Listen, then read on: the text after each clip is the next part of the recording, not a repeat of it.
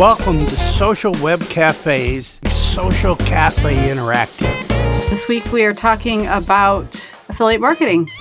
We're on season 12 and episode 49. The immersive event that was born from the geeky entertainment mind of Deborah E. in 2012. And it bloomed into a web show, a podcast, also propelling her to be recognized as a global influencer in video podcasting, and all this continuing to be the #1 jazz singer in LA. So, welcome Gail, welcome Martin, and affiliate marketing. That's kind of an old topic, and yet it could be a new topic, depending on how you look at it. Hey, I have a question for you guys, one that I don't think I put in the chat. What is your projection for 2024? Do you think this is still going to be a popular thing? Do you think affiliate marketing will kind of die out, or do you think it'll just keep going like it always has? Well, it's lasted this long. I don't think it's going away. Google sometimes makes it harder and people quit, but then they find some other way to get traffic. And so you think if it kind of goes up and down and it's got its ebbs and flows, it's just not, I was going to say, for some reason, I was going to say it's like toilet paper. It's still, I don't know why that came to mind, but it's like, there's always a need. Right. So back before we met, right, affiliate marketing was big. I knew people that were making six figures because Google gave their content traffic. And then one day, Google kind of took all the traffic away. And so their sales tanked, and some of them had to take on other jobs or work. But there are still people that make big money with affiliate marketing. Most of the people I know, they just have, they'll have a link for something they actually use, or they'll have a page on their site about these are the things I use and here's my links.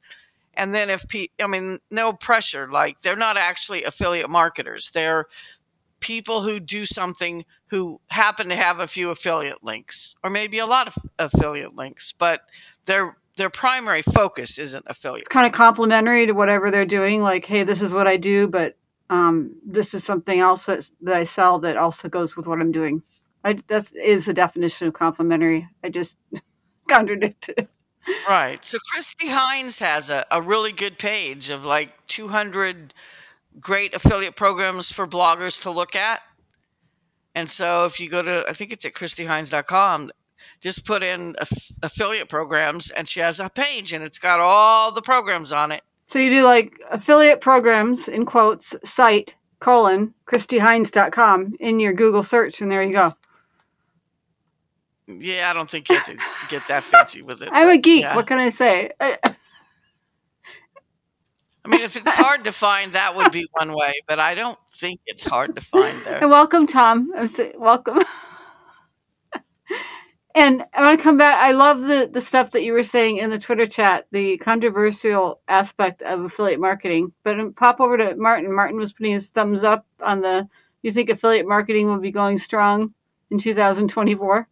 Yes, if it's provide any value, it will. So if you could save money on good stuff, and you could earn money and live a good life, use good products. I think it's more valuable for SaaS because like some products are so complicated that even people that use them don't know how to use everything. And so I think there's a lot of room for like an SEO type person could have post after post on features in SEMrush, for example, on how to use it, because I don't think most people that have a SEMrush subscription have a clue what it does. They have a couple things they do, and they don't know all the other stuff. And so I think that there's a lot of value if you actually use something and you can actually provide like step-by-step instructions how to do something, or an overview of this is why I have this tool and this is what it does for me, some actually applications of the tool. I think that that's valuable. And if I'm looking for something and I'm reading your post and you give me the most information about it, why should I mind if you get a small commission after you did all that stuff that helped? So like Ann Smarty should be recommending, SEMrush. Right. Yeah. So anything that you want to, anything you actually use. The problem with affiliate marketing is all these top 3 whatevers posts online where they just pick the 3 that pay the best and ranked them by how much they get paid commission, right? There is no value to that except to the person who did it. It is like hosting companies is a common one. You don't have any idea whether those are good or bad. All you know is that, that guy recommended those 3. But there are some real affiliate program sites for hosting where they actually test the hosts and they have a graph and it says uptime, outages, speed, and they rank them by, do they have their servers overloaded, and is that slowing down your site, right? So there are valuable, like a hosting related website where they actually tested a bunch of hosts. It's like having KPIs. Yeah, right. But those sites where it says top 3 whatever, I don't trust those because I don't believe those are the top 3. I think those are the top 3 that pay the best. What about the sites that I've seen some where, for instance, and I know I'm not picky on Riverside. It's just easy to say Riverside because we're actually recording this on Riverside. No, I'm not. I'm an affiliate Riverside, but I can't remember what my link is. But for instance, Riverside would put out an article. And I think they do have an article like this where they'll say the best places to host your like what we're doing, your live stream, and they'll actually list themselves, and they won't put themselves at the top. They'll actually put themselves at the bottom. I've seen several different companies do this, and they'll list other companies, and they will actually evaluate the different features. They'll come up with kind of like KPIs, and it'll be a thoughtful listing. Usually it's about 10 different companies. I've seen several different articles like that where the company that is hosting the article will put themselves at the bottom, or even if they put them at the top, it's actually well thought out. It's not like they put a bias towards themselves. What do you think of those, Gail? And then Martin, I want to hear, obviously, Martin and Tom, your thoughts too. I'm just saying with Gail brought up Go ahead and let Martin say something. Julie was messaging me and I was answering. And I seen that, and I think that's pretty okay. But many of them are pretty same thing. So I said, as Gail is saying, that you're doing it in a personal way. I'm using this as a good thing. But I think that's good. And it's good for SEO, and it's good for having a list. You could find some other and getting curious, what's that service? I have found that thanks to a blog post like that. Do you think it's a buyer beware kind of thing where you look at, hey, are they really evaluating the KPIs or the met, And the same thing with KPI and others. I mean, at least in Sweden, lots of regular hosting companies, they have all these kind of lists. Right. So yes, it's going to be worse now because of AI, right? So now anybody who knows nothing about anything can regurgitate basically kind of copies of 10 compiled whatevers that AI is doing, right? And publish. But generally speaking, hopefully people get wise. They can recognize AI. AI tends to be repetitive, right? So if you see content that says such and such, blah, blah, blah, such and such, blah, blah, blah, such and such, blah, blah, blah. If you see that, you know that an AI generated that. And you have to interact with the person. Like, you have to know it's a real person. If you see someone that you know and they have published something, hopefully, even if the AI generated it, they at least made sure it was right. But if you see some random site and you don't know who that person is, I would not believe. AI apparently makes stuff up. AI is not an accurate way to generate content, at least not now. And so it is always buyer beware, and people are always a little biased. There's no way to be not biased. right? If you had a hosting company and you had a bad experience, you may be down on them, but sometimes things fail. And then, you may have a hosting company, you never personally had a bad experience, so you think they're okay, but there's a zillion negative reviews of people that had really bad experiences with that company. And so, you always have to read. It's like when I evaluate products, I go to Amazon, I read all the negative reviews first. Then I read the positive reviews. And if somebody's just blasting something, I'll go read their other reviews, because a lot of times people that just like to bash, all their reviews are pretty much bash, and that person you can ignore. Right. So it's like if you're evaluating something, even of anything affiliate, right? Go to G2, used to be G2 Crowd. Go to g2.com, read the reviews there. You'll learn a lot of stuff. Like you'll find a limitation that you didn't come across anywhere else in a comment or review on G2 or on Capterra. There's one other one, right? There's Capterra, there's G2, there's a third one. I can't eludes think of the me. name. I'd have to go back in time. Yeah, but there's 3 places, and they have extensive reviews. They have video reviews, and they have all kinds of comments and rankings. And so, yeah. But I think affiliate marketing done well is legitimate, and it's good for everybody involved. And, and then the other kind, just, if you see a site and it says top 3 anythings, probably assume that's probably one of those template, pick the top 3 and don't go there. There you go. Right. And Tom, you'd brought up some concerns on the Twitter chat. Well, it depends on whether we're talking about specifics of a particular affiliate arrangement or affiliate marketing in general. There are some good matches. There are some overlaps in the, and let's just use the email list. That's not the only way, but the email list that people might share and say, hey, my good friend so-and-so has got this great product. I've seen it. It works. But if they are on similar paths in terms of a high potential for overlap of interest between 2 separate mailing lists, that can work. And I've seen numbers and people have promoted that. I've dabbled in a little bit myself. I've got, I have a subscription with an author network, and they have all kinds of resources that I've used extensively, from little animations that have my book cover and all kinds of stock photos that I can put my book in it, just good resources.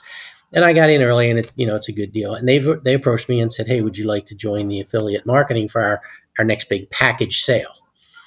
And I tried it a bit, but the truth is, while I may have some authors that follow me, or I follow them in the Twitter world, excuse me, my email list is focused on government contracting and leadership, and not leadership writing so much as leadership developing leaders.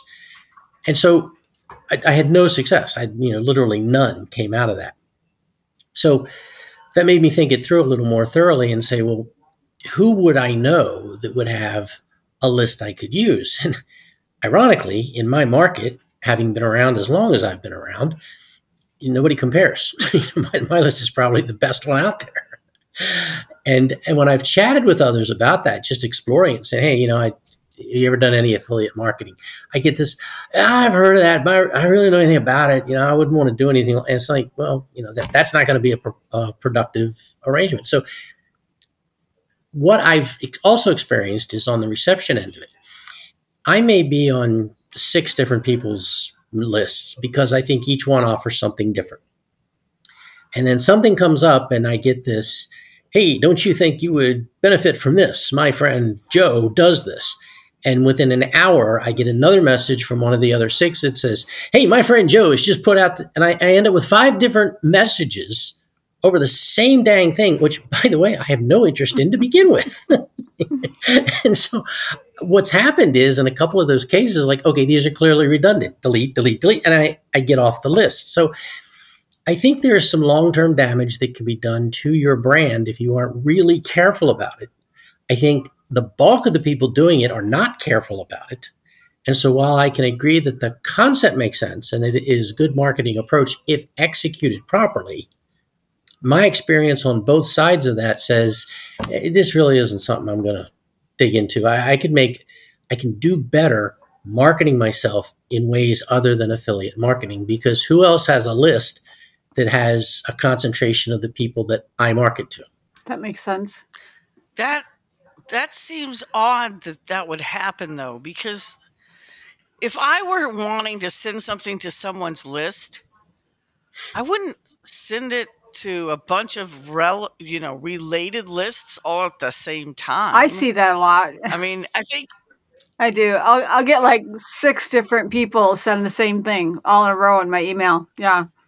Well, yeah, if they're okay, so if it's some kind of big push for Black Friday or something, maybe. But in general, though, it would make more sense for like one to send it in January and another one to send it in March and another one to send it in May, right? Because you're going to have that overlap.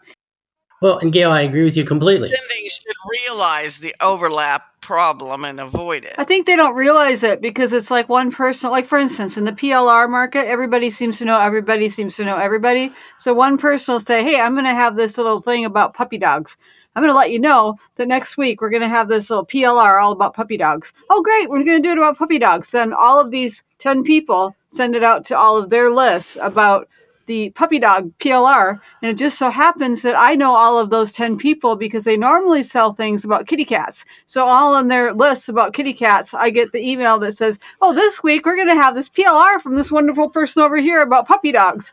And so I get 10 emails that's normally about kitty cats, different kitty cats, because they're 10 different kitty cats. But now we have this thing about the 10 same puppy dogs. It's like, all right, I got it. And I also heard about the puppy dogs because I also know the gal that knows the puppy dogs. And that's how it ends up always being the same email. Yeah, that would be a problem. We should strive not to do that. Conceptually, I agree with what you're saying. I just feel that as it's executed, that's really poorly done. And it's rare to find the one that seems successful. And of course, that's the one you hear about. One time, 2 people got together and really did a good job of it, had a success, and they go, we made 10,000 sales because, great, I'm happy for you. It's not my thing. Yeah, but to do it all at once in the same niche, you're going to dilute your results. Exactly, and that's how I see it. That's why you shouldn't do it that way. Agreed. It's bad execution. And some don't. Like, for instance, I was thinking about this came up Black Friday, unrelated, but I was thinking about a coupon. I looked at it on a dashboard thing I had, and the coupon was Eileen, Miss Eileen, as in Miss Eileen Smith. And the coupon was that, and I thought that was a program that was set up just for her, only her, because not everybody's name is Eileen. And that would be an example, Gail, where obviously only that one went out for Miss Eileen. And maybe, more affiliate marketers, or not affiliate marketers, but the parent company should be doing that, where it's like, hey, we're going to have this, but we're only going to have it for this particular affiliate marketer who happens to have 10,000 people on their list or whatever. And this is a special coupon at this time for this puppy dog this week. And we'll do something over for this person, this puppy dog in 2 weeks, with this special deal. Is that feasible? Yeah, I mean, they control the timing. When that happens, that is the person that's making the deal to send it to a list that made that error. Because the guy who owns each list may not have any idea that he's doing that. Maybe that's something someone at the parent company's not thinking about, that they're flooding the market and then they're not getting... Because they could have, if they do that, they might get multiple puppy dogs sold if they actually spread it out. And well, let me pose it from a little different angle too. We still make jokes about the Nigerian prince, and the reason we make the jokes is because people are still taken in by it. And the point is that no matter how often we joke about it or talk about it or warn people about it, somebody's going to give into it, and that's the reason why the Nigerian prince emails keep showing up, because they work. And so, to some degree, affiliate marketing, and maybe I'm making a bad comparison to the Nigerian prince in this process, but I think you understand my analogy here, in that the reason affiliate marketing can work and will continue is because it can be well executed. I just don't think it is. I think too many of them are Nigerian prince-like more than credible affiliate marketing arrangements. Well, affiliate marketing has a serious problem that if you're on the buyer's end, you have no clue. And that is that there are a whole lot of ways to steal people's commissions. And so if you were a serious affiliate marketer, you could have a serious problem because there are sites that overwrite the code.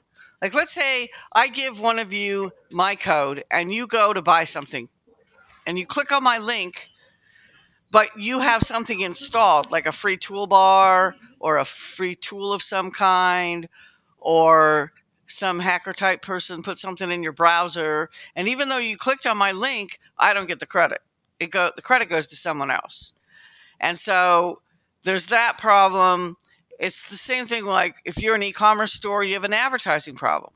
If you have listings on a shopping site, like Google Shopping, and you're paying per click on Google Ads, and you're on comparison sites, the same buyer could click on your ad and then go check the prices on some other site on Google Shopping, and then go check the reviews on some comparison site, and you're actually paying for that same customer 4 times. And when that happens, you better be selling them something expensive or you just lost money. Wow. Ouch. Yeah, and we've got a lot of those things now where I'm all the time, something's trying to get me to install some toolbar. Citibank or some bank has one. Capital One has maybe. one, yeah. Right. So those kind of things, I have a feeling, steal the affiliate commissions. I mean, I don't know that one does, but I know that there are some that do.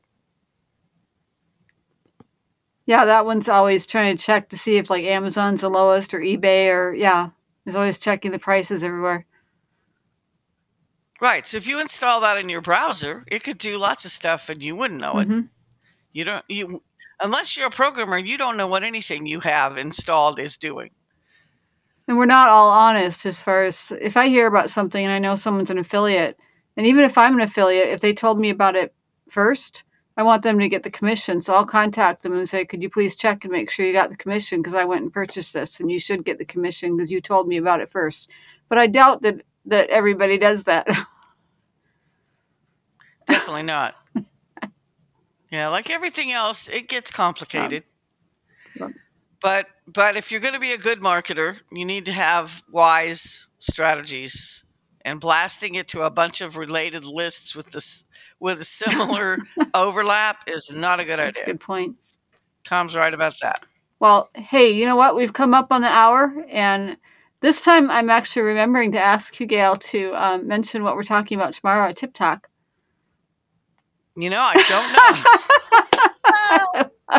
Because we changed directions again, and now we are trying to associate the TikToks with what happened at Small Biz Fluence. So actually, this challenge this month is overcoming your fear of failure. Okay. All right. Well, I still want to invite people that aren't already members to join us at bizsugar.com/mastermind. Doesn't cost anything. You can come ask any question. You can share your experiences. And if I don't know the answer, I know somebody that does. So I would really like us to invite all the small business people and freelancers and agencies to come and be active there because it really can be a very valuable resource. There's a lot of people there. I've known for 10 years now? 11, 12 years? 12, 13, 14. Yeah. The years are flying by. So, yeah, a lot of good people there. Even when they pop in or gone for 3 weeks, come back. There's just it's a great community there. So yes, I second that. And with that, thank you for tuning in. Those of you watching us on YouTube, and we'll be streaming in other places we're adding things, but I won't bore you right now. You can catch us next week, same place, same time, and we'll see you in other places as weeks go on. Thank you. Thank you. Don't forget to subscribe and join us at 5:30 p.m. Pacific Time. If you'd like to participate live, visit us at socialcafechat.com for more information.